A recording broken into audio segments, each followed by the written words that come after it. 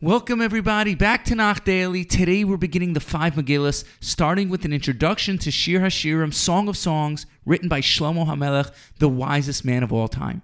Shir HaShirim is the most exalted of the 1,005 songs Shlomo composed for Hashem. Like it says in Malachim Aleph, Parak 5, Shlomo authored 1,005 songs for Hashem. In fact, the Midrash Tanchuma in Tetzaveh 5 brings all of Kesuvim are Kodesh, but Shir HaShirim is Kodesh Kedashim. While all the Svarim of Kesuvim are special, Shir HaShirim has a unique place amongst the rest of the scriptures. Similarly, the Shir HaShirim Rabbah, Parak Aleph, letter 12 brings, the whole world was worth it the day Shir HaShirim was given, meaning somehow Shir HaShirim gave validation to the creation of the world. The Medrash Lekach Tov brings, Shlomo wrote 3 Svarim of Shir HaShirim, Mishlei, and Koheles. Shir HaShirim he wrote when he was younger, which reflects the song of his youth and the passion a young person has. Mishlei he wrote when he reached middle age, as it deals with wisdom, and Koheles he wrote at the end of his life when he saw the fleetingness, emptiness, and temporary nature of this world. It should be noted Shir HaShirim in itself is a song, but it's also a passionate metaphor about a husband and wife. Shlomo HaMelech presented a love song to God in a metaphor about the love between a husband and wife. These two lovers desired each other and can't wait to reunite to the passionate love and intimacy of their youth. The woman, which is Am Yisrael, can't wait to be reunited with her husband Hashem.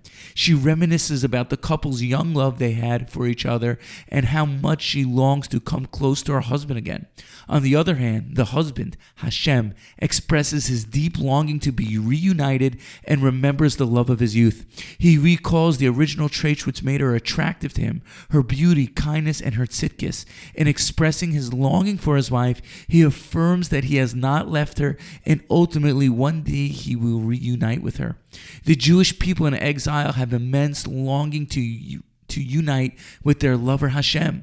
Thank God, indeed, Hashem awaits and longs for a reunification with him as well. Ultimately, Hashem has not forgotten about his nation, and the Chassan will one day be reunited with the Kala. Hashem and Am Yisrael will be reunited like a husband and wife. There will be a complete yichud, unification between husband and wife, male and female.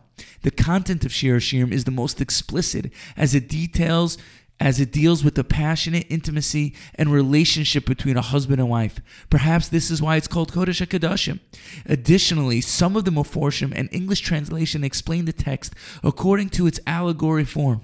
Perhaps this is why it's brought in Avos de Rav Nassan. Initially, they thought Shir HaShirim was just metaphors and it was hidden away as part of Kesuvim. However, once the Anshe Knesset HaGadola saw its deeper meaning, they restored it as part of the Kesuvim. The Shir HaShirim Rabbah brings a litany of opinions as to when Shir HaShirim was said. At the Yam Suf, at Har Sinai, Hashem himself sang Shir HaShirim, the Malachim sang Shir HaShirim, it was sang at the Mishkan, and it was sang in the Kodesh HaKadoshim. The Living Nach notes, one thing can be said for sure. According to all the opinions, Shir HaShirim was said in the most exalted state of prophecy, and yet the author chose to graphically describe the physical beauty and love between a husband and wife for future generations. This points to our deeply distorted understanding of intimacy between husband and wife in a culture filled with sexual innuendos and perversion of the most sacred relationships. Previous generations deeply understood the sanctity and purity of intimacy. The Gemara in Yoma 54a brings, when Am Yisrael would be Oleh L'Regel, the Kohen would open up the curtains of the Kodesh HaKadoshim and show the Kruvim in a warm, loving embrace. The Kohanim would then call out, Hashem's love for you is like the love between a man and woman. Additionally, on Yom Kippur, the holiest day of the year, the Kohanim would show the Kruvim hugging each other for the nation to look at. This gave them a sense of confidence and a feeling of love towards Hashem. It obviously wasn't something looked at in a perverse manner. The same Gemara in Yoma 54b brings, when the Gentile troops entered the Kodesh HaKadoshim and saw the Kruvim hugging each other, they picked up the Kruvim and dragged them around the marketplace. They would mockingly say, "Look at what the Jewish people occupy themselves with." This shows the complete and utter distortion of the holiest and sacred things in Yiddishkeit.